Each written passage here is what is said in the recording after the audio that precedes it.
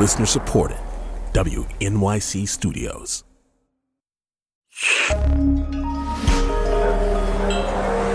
Listener supported. WNYC Studios. More perfect.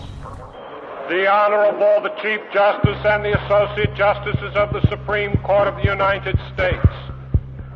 Oh yay, oh yay, oh yay. All persons having business before the Honorable, the Supreme Court of the United States are admonished to draw near and give their attention. Yay, oh yay. For the court is now sitting. Oh yay. God save the United States and this Honorable Court. Yay.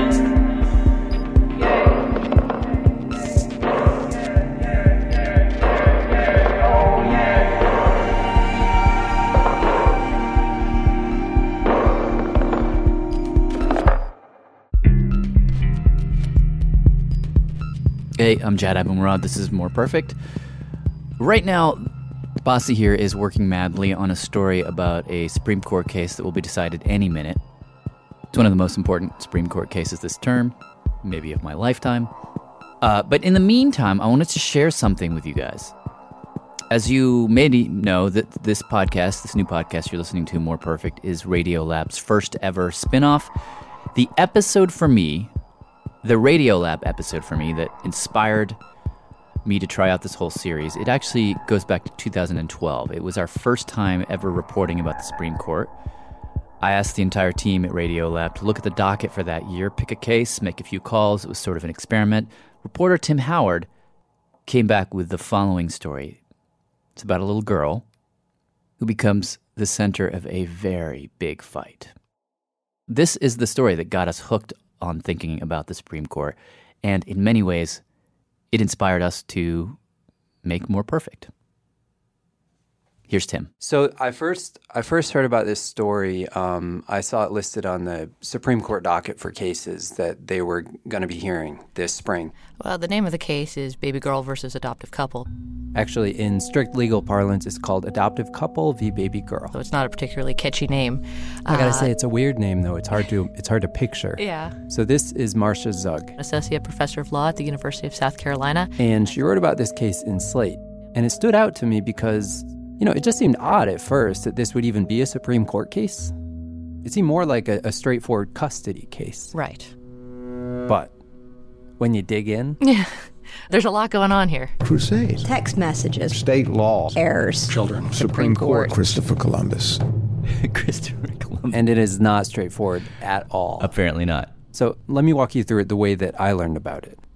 The story begins with a couple. Matt and Melanie Capobianco.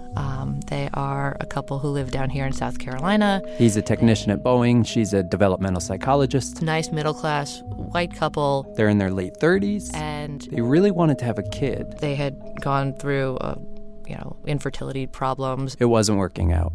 So eventually, they decided to adopt.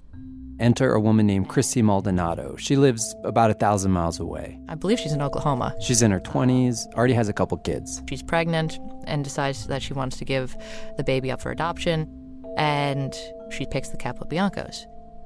And everyone seems happy. The Capobiancos get the baby, and they name her Veronica. We used to call her Boss Lady. Not a lot. Most of the time it was... Our family called her that. Yeah. Boss Lady. Bosses everybody around. This is Matt and Melanie Capobianco. But you were happy to do whatever she told you to do, because she's just the poster child for a proud father, But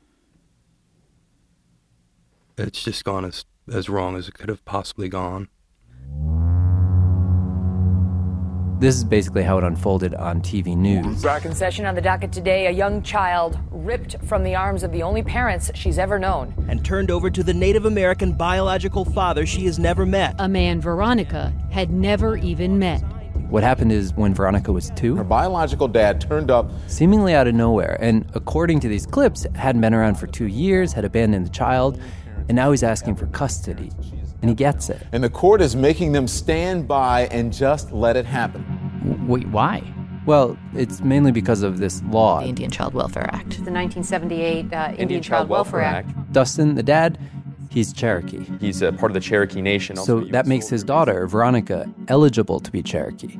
And the law is designed to keep Indian families together. It gives preference to Indian kids staying with Indian parents. So even though he'd actually signed papers agreeing to the adoption, he was able to invoke this law and get custody of Veronica. He signed his custody away, and he was able to then use his Cherokeeness to reverse the rights he signed away? Just hang on. All right. This is all going to make sense. Okay, but he takes the kid, is what you're saying. Yeah. New Year's Eve 2011, with cameras rolling, Dustin Brown drives his pickup truck into Charleston. Matt and Melody Capobianco clutch to 2-year-old Veronica. This could possibly be the last time they hold their baby as her mom and dad. And that evening, Veronica is transferred to Dustin. I didn't feel like we had enough time for her to be not afraid when she's... We left her with strangers. Yeah, when she's... I mean, to her, they're complete strangers, and I can't imagine that she's not going to be terrified. And as Dustin gets into the truck, holding his 2-year-old daughter for the first time, a reporter asks him, "Do you think this is in her best interest?" And this is all you hear from him. I think so. Let's get back, please. We need to give her a Thank chance you. again. Have you ever seen the child before? They declined any further comment on camera. He gets into the truck with Veronica, and they drive away back to Oklahoma. Can I ask you when was the last time that you spoke with Veronica? It was the day after. The day after the transfer. A phone call? After. Yeah, we spoke to her for about 2 minutes, and we told her we loved her, and she said, "I love you, Mommy, and I love you, Daddy," and I don't know, just a few minutes, and but that was it. That was the last time we were able to be in touch. And that was 16 months ago. And how long was Veronica with them again before this happened? About 2 years. Oh, man, that's hard. Yeah. And when I first heard about this case, that's basically the only way I thought of it, is just, that's a crazy injustice. That's basically all I saw in it. I mean, if you're someone who has no background in this, then you see a case like the baby Veronica case, and you're like, whoa, where's this coming from? How can this possibly be okay? That's Marcia Zug again. And her article for Slate kind of caught me off guard because the title was Doing What's Best for the Tribe. 2-year-old Veronica was ripped from the only home she's ever known. The court made the right decision. Yeah. So I called up to ask her, what do you mean by that? So one of the things that's, I think, important to realize is that the problems that ICWA was intended to address didn't stop happening that long ago. And this is where the story turned into the biggest rabbit hole I've ever fallen into. What did she tell you? I mean, Marcia basically said the only way you can begin to wrap your mind around what's right and what's wrong in this story is to go back to the 60s. Bert, how you doing? Good, how are you, Tim? Great to meet you. Same here. And to this guy. Bert Hirsch. I'm a lawyer. He lives in Long Island now, which is where I visited him. But in 1967... The fall of 67, I was on the staff of the Association on American Indian Affairs. Sort of a legal advocacy group for American Indians. And he traveled all over, working with different tribes. And one day, he gets a phone call from this guy, Louis Goodhouse, the tribal chair of the Devil's Lake Sioux tribe in North Dakota. And this guy says, "I really need your help." He said, "There's a child. A Devil's Lake kid, one of ours, that was just abruptly taken away by social workers." The Benson County, North Dakota Social Services Agency came in, and they took little Ivan Brown away from his grandmother. He was 6. What was their stated reason for taking Ivan away? Neglect. Because what? Because grandma wasn't around? No, actually, Bert says that the social workers were looking for that classic nuclear family. Biological mother, biological father, children. So when they saw him with an older relative, but no mom or dad, they thought, uh-oh, and they took him away. The tribal council was extremely upset by this. They wanted to fight a battle about this. Bert took the case, fought it in court. We won that case, by the way. Mrs. Alex Fournier, she got Ivan back after a somewhat protracted battle. But he began to wonder, how widespread is this? So from 67 to the end of 68 into 69. He visited tribe after tribe after tribe, doing interviews. And he says that everywhere he went, he would hear these stories. I remember it vividly. This is Deb Wells. She's a member of the Rosebud Sioux tribe. And when she was 10 years old, a car pulled into her driveway. Somebody come driving in, social workers, and they got out of the car. And I told my brothers and sisters, I said, go hide. And they had to drag us out from underneath the bed because we got around and got in the house. So then they took us to Scotts Bluff and put us in a foster home. It was horrible. This was just part of every Native family's history. This is Marla Jean Big Boy. She grew up on the Pine Ridge Reservation in South Dakota. I remember when I was young, we'd go to one of the border towns, and my grandma would say, stay in the car, lock yourself in, don't get out of the car. I'm going into the trading post because they're going to steal you. Really? Yeah.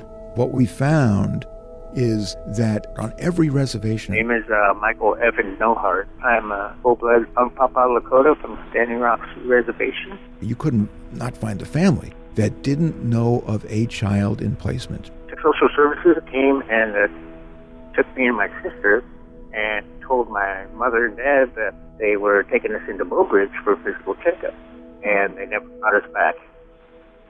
Wow. Michael says that his dad spent the next 30 years looking for him. In any case, Bert would ask these people that he was interviewing, what reason did the social workers give you for taking the child? And the answers that he got ran the gamut. Conditions of poverty, alcoholism, overcrowding. Maybe they don't have adequate ventilation in the house. No indoor plumbing. But in most cases, he says, the reasons wouldn't have stood up in court. They would put papers in front of them and they would sign. They didn't know what they were signing. Some families, if they could, they tried to fight it. But they usually couldn't afford to. You know, look, the tribal people are poor. So we began to do a statistical collection of data, state by state. Asking how many Indian kids are in foster care. Foster care and adoptive placement and institutional placement, juvenile facilities. And what he arrived at the end of that analysis is a pretty shocking number. About 1/3 of Indian children were in out-of-home placements in non-Indian settings. Wow. 1/3? 25 to 35% of Indian children nationwide were in out-of-home placements. That's a real number? That is the real number. That's the number you see cited again and again. Nobody connected the dots. Everybody thought that it was their own personal tragedy. Nobody realized that this was a pattern and a practice that was decimating these tribes. Wait a second. How would this happen on this scale? I mean, like, is this just a bunch of social workers making the same decision independently, or is it like a policy? Well, this is basically social workers very much acting in the spirit of the day, because you have to keep in mind that in the 50s and 60s, you have all these government policies that are put in place whose entire purpose is basically to try to once and for all solve this Indian problem that's gone on and on. You've got this guy in 1953 who's a senator from Utah who starts basically trying to terminate the tribes. You mean like take away their sovereignty? Yeah. He goes tribe to tribe trying to convince them or force them, tell them there's no way out of it. He argues that this will be best for all of them. I remember this. This was like out of E pluribus unum, like to integrate them into the whole. They will melt into the wider culture. That's what will save them. Part of the social workers that were working in this period, they were working under the auspices of this thing called the Indian Adoption Project, which was very much about that idea of like you take these kids from their poor conditions and you connect them directly to white families that are looking to adopt. So part of this was definitely top down. Very much. In any case, the end result of this is that 1/3 of these kids are being taken away. There were literally communities where there were no children. That's Terry Cross. He's the executive director of the National Indian Child Welfare Association. In Minnesota, there were communities where there were no children. In Alaska, there were communities where there were no children. I mean, what is a culture except, the ideas and traditions that you pass on to your kids? That's Marcia Zug again. If you are hemorrhaging your children, then you're going to disappear. So what do you do? Well, it's too massive a problem if you're trying to fight all these removals of kids on a case-by-case basis. Forget about it. A national law is needed. So Bert spent years walking the halls of Congress, literally. Endless lobbying, congressional hearings, until finally. The Indian Child Welfare Act is passed by Congress in 1978. So it does a lot, but basically when it comes to adoptions... ICWA has placement preferences. So the first preference would be with the immediate family. So you're removed from mom, you're placed with dad, or maybe with grandmother. If they say no... Second preference would be someone else in the tribe. And the third is any other American Indian. Wow. Any other? Yeah. And then after that, then the child could be placed with, another family. Well, so if you're white and you're trying to adopt an Indian kid, you have a lot of roadblocks. Yes. But by and large, most of us think that ICWA was probably the best federal Indian law ever passed. It did the most to help Indian tribes, respect tribal sovereignty, and really fulfill the United States' trust relationship with American Indian people. But now, because of this case, that law may be in jeopardy.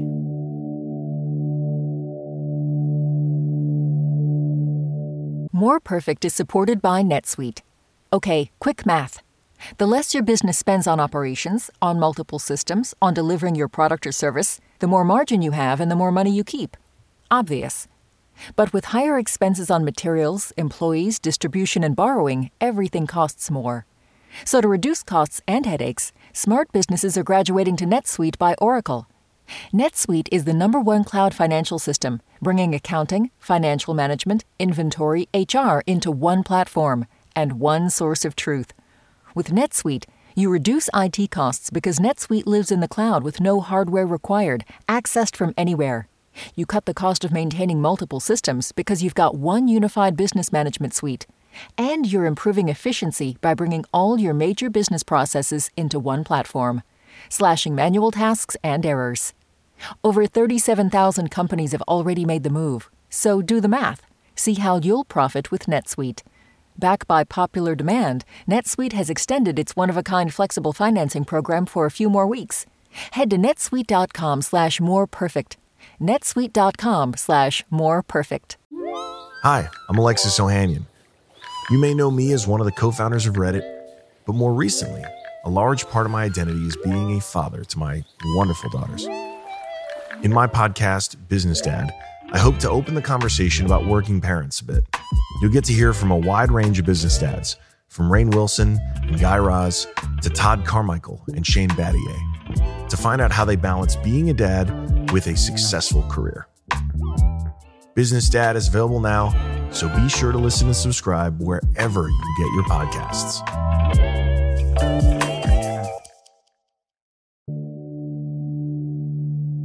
We'll continue in a moment.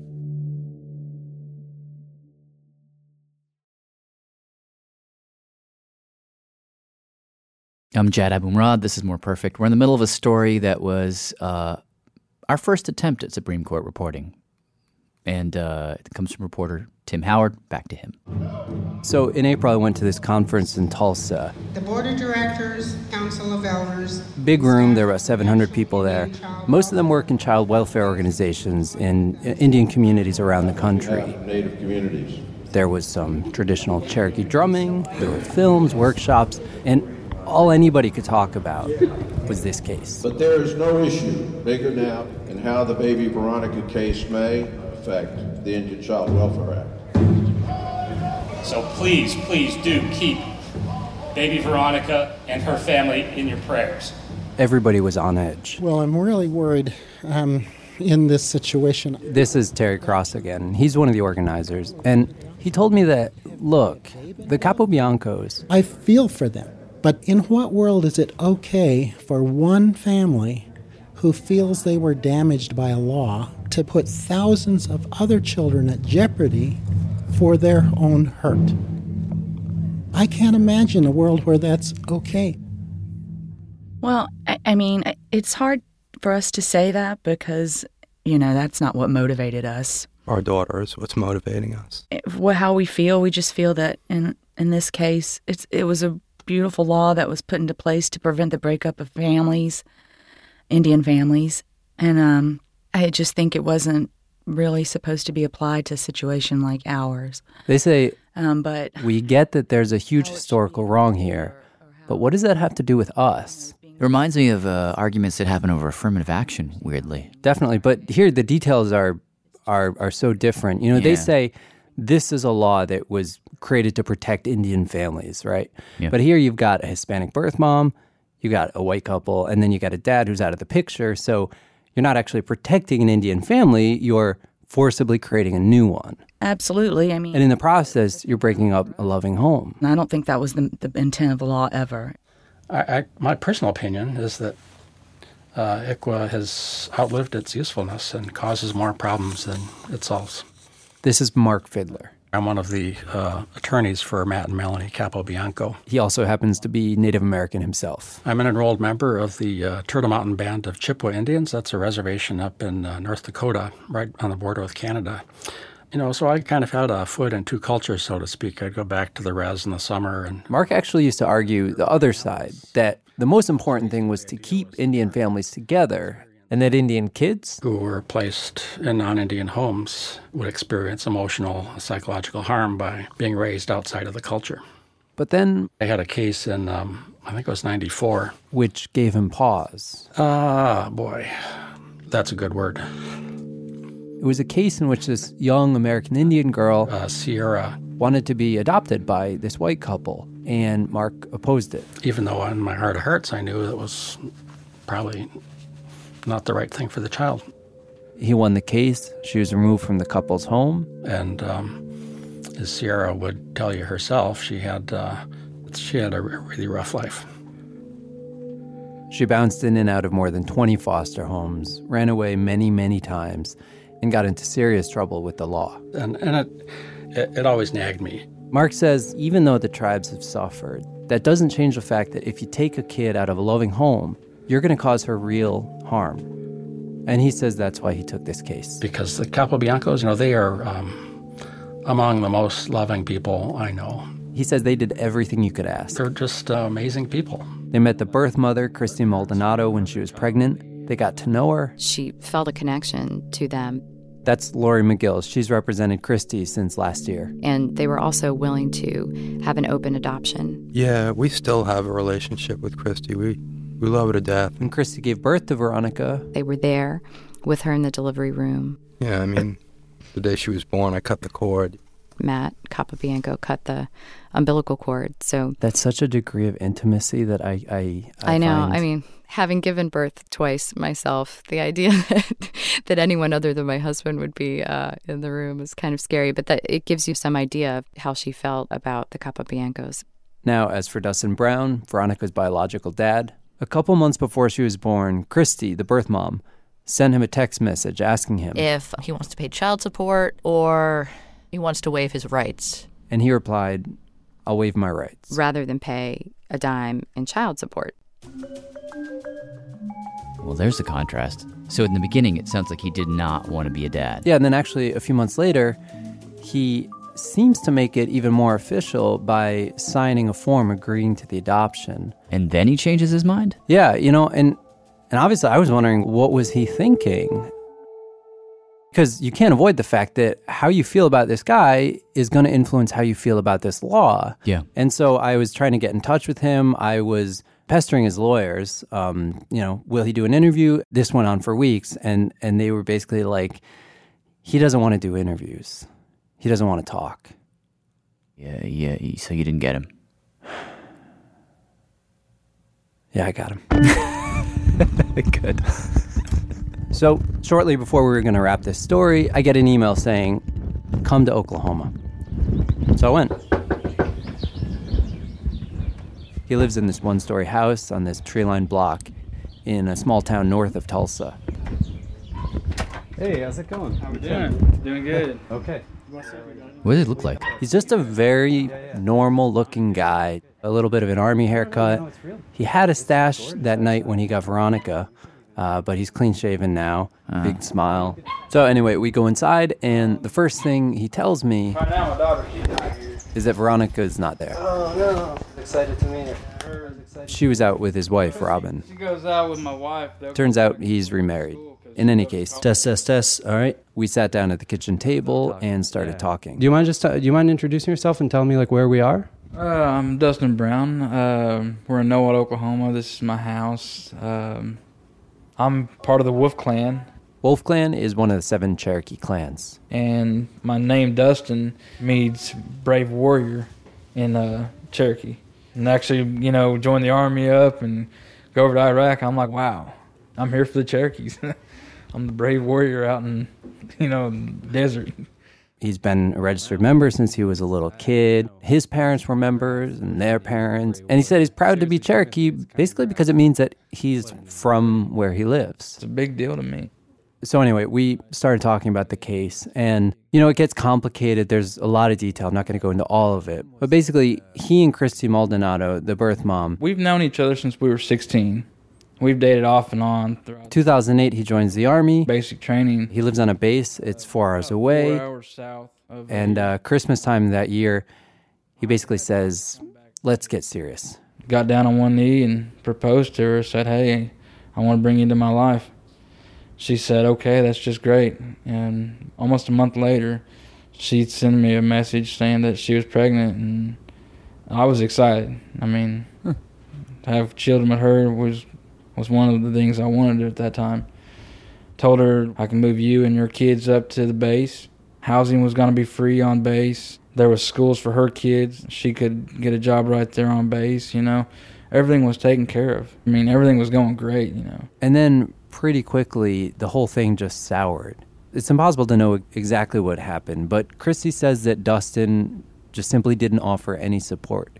He says that he did, or he tried to at least, but shortly after she got pregnant, she basically just shut him out, stopped taking his calls. I didn't get no phone calls, no text messages, nothing from her out of the blue, and I'm just like, well, what's going on? And he says that he tried to get in touch with her. Texting her up, trying to call her, still no answer. There's a couple times that I've went back to Bardsville, went to her house. Drove those 4 hours from the base. Knocked on her door. I could hear, voices in the house. It sounded like her and the kids. They wouldn't answer the door for me.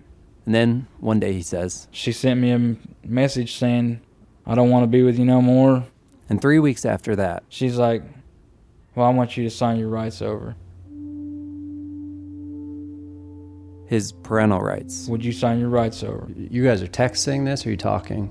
The whole time we're text messaging this because she wouldn't talk to me. What did you think it meant? To me, I just thought she wanted me to sign my rights over to her. And I'm like, this is something I really don't want to do. He says she kept texting him that question.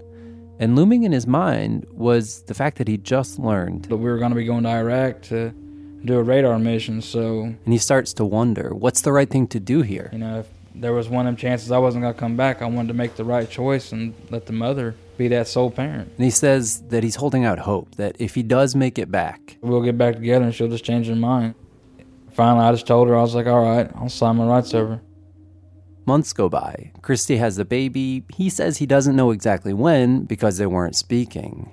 But then... 6 days before I had to go deploy to Iraq, I get a phone call from some guy in Washington County. A process server. Said, hey, we need you to sign some papers so you can sign your custody rights over. And the guy directed him to an office right near the base. Went there and signed the paper. And what did you think it meant? The whole time I thought it was just, the paperwork for me signing custody rights to her. But when I got done signing, the guy said, you just signed your rights away, and so did the biological mother. The baby's been up for adoption. She's been living in South Carolina for 4 months. Dustin says this is the first moment that he realized what was actually happening, that the baby was up for adoption. And he says that he had no idea he had just legally consented to it. I should have had a lawyer there with me. At that point in time, I grabbed the paper, and the guy looked at me and said, if you're going to rip that up, he said it's not good to do that. That he could be arrested. And I said, what do I got to do? He said, you need to get a lawyer. Which he immediately did. And that's why the courts have ruled in his favor, because they say that from that moment, he's clearly demonstrated that he wants to be her dad. I mean, I never once did I want to give up on my daughter. Never once did I want to give her up. I mean, everybody says that I gave her up. Never wanted to. Now, Mark and Lori say that if this were any other guy, any other man of any other race, the story would be over right about here. It's too late. He wouldn't have any rights at all. Under every state's laws, too late. Under the federal Constitution, too late. He rejected that opportunity to become a father. But he has one thing in his favor, says Lori. He happens to be Cherokee. And because of that fact, not only can this sort of man object, but he gets an automatic transfer of custody to him. And Mark and Lori see that as basically the worst kind of preferential treatment. And that is unbelievable. This is John. John Nichols. This is Shannon. Shannon Jones. And they're two of Dustin's lawyers. And John says, okay, there's preferential treatment. Fine. But think about why all the protections of ICWA are there. These roadblocks are there for a reason. We went over this earlier, but, basically people are being manipulated out of their kids. And while you might like to think that that's ancient history... Now fast forward to 2010... He says the same thing is happening in this case. And we have a registered member of the Cherokee Nation. We have his child being given up for adoption without his knowledge and without his consent. And they kept this adoption from him for months and then spring it on him 6 days before he leaves the country? It looks to us like it was engineered to make sure he got served, but not in enough time to where he could put up a fight. I believe it was absolutely intentional. And Shannon suggests that they knew about ICWA, they knew it would apply, and they were trying to sidestep it. There were so many errors. You just did a little air quotes on errors, didn't you? Yeah, I did. Because, like, for example, there's this one important form where Shannon says that they went out of their way to make it look like Veronica is not Native American. Because it would be detrimental to the adoption. That's just, it's a preposterous argument. The form... Mark and Lori say the reason that nobody put Cherokee in big, bright, flaming letters is simple. Christy herself is predominantly Hispanic. Dustin is predominantly Caucasian and is approximately 2% Cherokee. What? Did she say 2%? Yeah, Veronica herself would be a little bit over 1%. Wait, this whole thing is happening because he's only 2%? Well, I feel like that changes things somehow. Well, yeah, but you have to keep in mind that Cherokee Nation doesn't care about the percentage of Cherokee in your blood. That's not how they determine their members. Being a member of the Cherokee Nation is like being a member of the United States. You are a citizen of the nation. If your parent's a U.S. citizen, you're automatically a citizen. That's Christy Nemo, Assistant Attorney General for Cherokee Nation. If your parent's a Cherokee citizen, you're not automatically a citizen. But you can automatically apply. So it's based on direct lineage. But still, you're right, because this is the argument that is most troubling to the tribes. Both Chrissy Nemo and Marcia Zug told me that if the Supreme Court ends up deciding that ICWA is unconstitutional because it really is race-based, unconstitutional because it's a race-based preference, it calls into question every single federal Indian law. There goes Indian law. This is a case that they could use to do that. If ICWA falls because it's unconstitutional, it could have a crazy domino effect. Every single federal Indian law is premised on giving some sort of special treatment to Indians. What would that mean concretely if Indian law were to go away? It means that they're policing their court system, their education, anything they do as a sovereign nation, all of that just evaporates. A tribe would just become another group of people on some land. Huh. That said, this is not the likely outcome. Now, the Supreme Court will probably rule as narrowly as they possibly can. And as far as the tribes are concerned, they can do a lot of damage to the law without calling it unconstitutional. They could allow for this certain kind of exception to ICWA, which would make it a lot easier for people like the Capobiancos to adopt. So they could rule any number of ways. Yeah.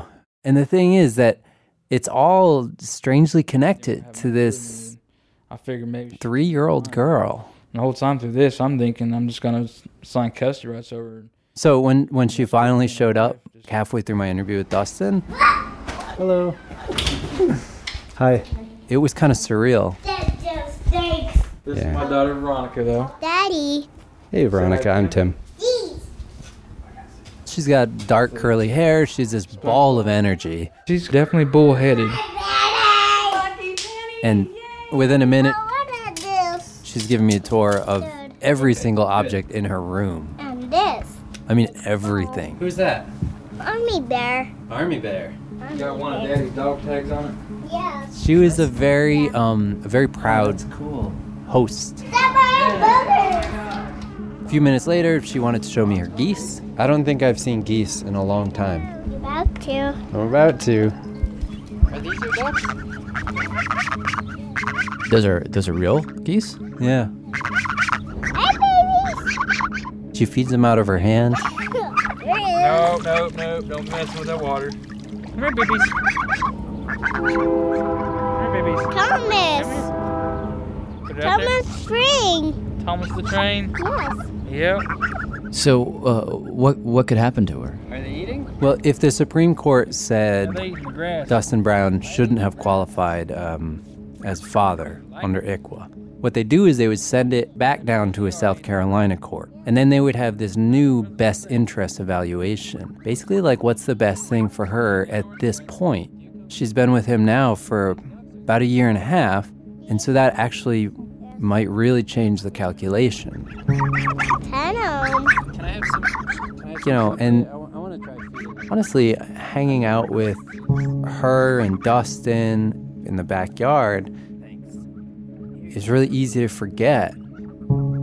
All these people whose lives are just completely tangled up in this scene, but who aren't there. Christy Maldonado, the birth mom. She did not intend to give Veronica up. She intended to give Veronica a life. Matt and Melanie Capobianco. I mean, this has been going on for so long.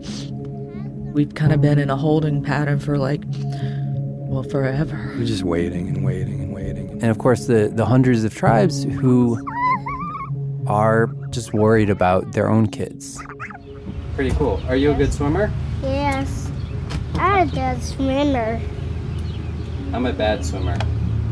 You're not. You're a good swimmer. No, I'm a pretty bad swimmer. No, you're not. You're a good swimmer. How do you know I'm a good swimmer? I know you're a good swimmer. You're a good swimmer. Well, I appreciate that. Yeah. So the Supreme Court came to a decision on this ruling about a month after we first aired this podcast, and here's what they said. Okay, so the Supreme Court ruled 5-4 in favor of the adoptive couple, which is to say against the birth father. So Dustin Brown, the dad, lost. Right. It was like a 60-page ruling, and not being totally confident what all the ramifications were, I just made some calls. Hi, how are you? I'm doing great. How are you? For example, I Skyped with Marcia Zug, who you remember from the piece. Mm-hmm. She's a law professor at the University of South Carolina. Can you walk me through what this opinion means? Well, in terms of Veronica's placement, had it come out the other way, then it would be over. She would stay with Dustin Brown, her biological father, end of story. Mm-hmm. What we have now is the court upholding the termination of his parental rights. So basically, the Supreme Court ruled that Dustin Brown shouldn't have been allowed to invoke the Indian Child Welfare Act because he didn't have what's called continuing custody of Veronica. Continuing custody. Right. They argue that this law is about preventing the breakup of Indian families, and there was no Indian family here because they didn't live together. The dad and the daughter didn't live together. Right. Yeah. So they don't scrap the Indian Child Welfare Act. They just say that it shouldn't apply in a case like this. So basically, according to Tim, it was a pretty narrow ruling. What then happened is that the Supreme Court kicked the case down to a lower court in South Carolina, and that lower court ultimately awarded custody of Veronica to the Capobiancos. Dustin Brown tried to fight it. There were lots of lawsuits flying back and forth in both directions. But in the end, Veronica did end up going to the Capobiancos. It's been 2.5 weeks since our daughter Veronica left with Matt and Melanie Capobianco. And on October 10th, 2013, Dustin Brown called a press conference. It was the love for my daughter that kept me going all this time. But it was also the love for my daughter that finally gave me the strength to accept things that are beyond my control. The time has come for me to let Veronica live a normal childhood that was so desperately needed and deserves. Dustin Brown then announced that he would be stopping his custody battle for good. And to Veronica, one day you will read about this time in your life. Never ever for 1 second, never ever for 1 second doubt how much I love you. How hard I fought for you, or how much you mean to me.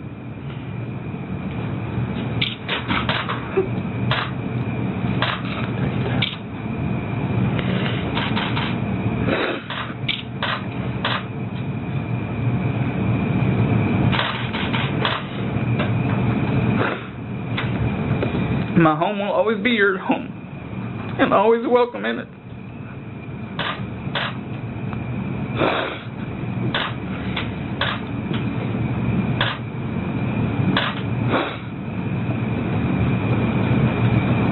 I miss you more than words can express. You'll always be my little girl, my princess, and I will always love you until the day I die.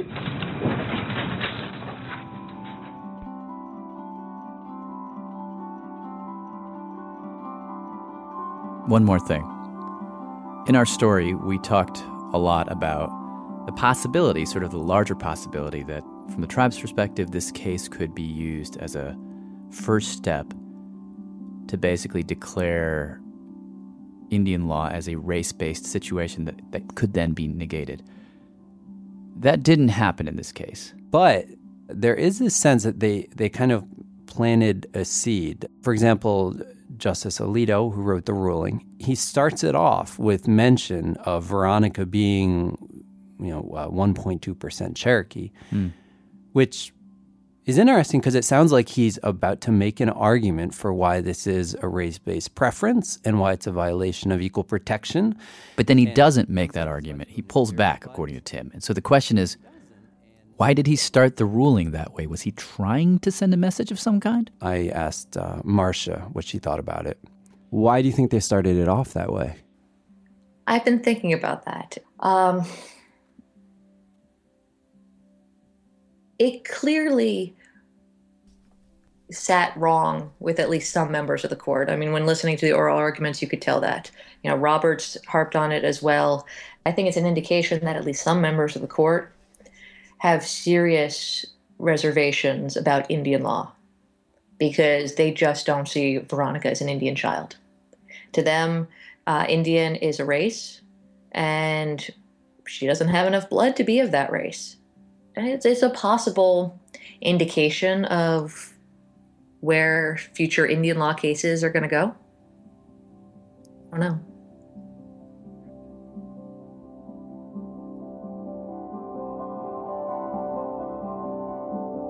Since then, the Supreme Court has seen a handful of Indian law cases, and the biggest development so far is that the Bureau of Indian Affairs and the federal government have changed the rules surrounding the Indian Child Welfare Act, or they're about to. The new rule changes are going to go into effect December 2016.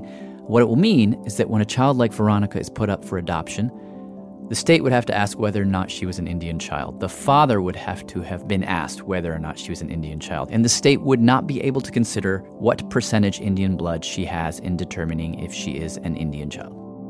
Obviously, the hope is that future Veronicas will not have to go through what this Veronica went through. But we'll see. Huge thanks to Tim Howard, who now produces the amazing podcast Reply All. They just put out a 4-part series on the criminal justice system. It's called On the Inside. Definitely check it out. At the time we made this episode, Radiolab was produced by myself, Jad Abumrad. Our staff includes the amazing Robert Krulwich, Ellen Horn, Soren Wheeler, Tim Howard, Brenna Farrell, Molly Webster, Melissa O'Donnell, Dylan Keefe, Lynn Levy, Andy Mills, and Matt Keelty. We had help from Megan Tan, Kelsey Padgett, and Shruti Pinamaneni, and Derek Clements. I'm Jad Abumrad. Thanks for listening.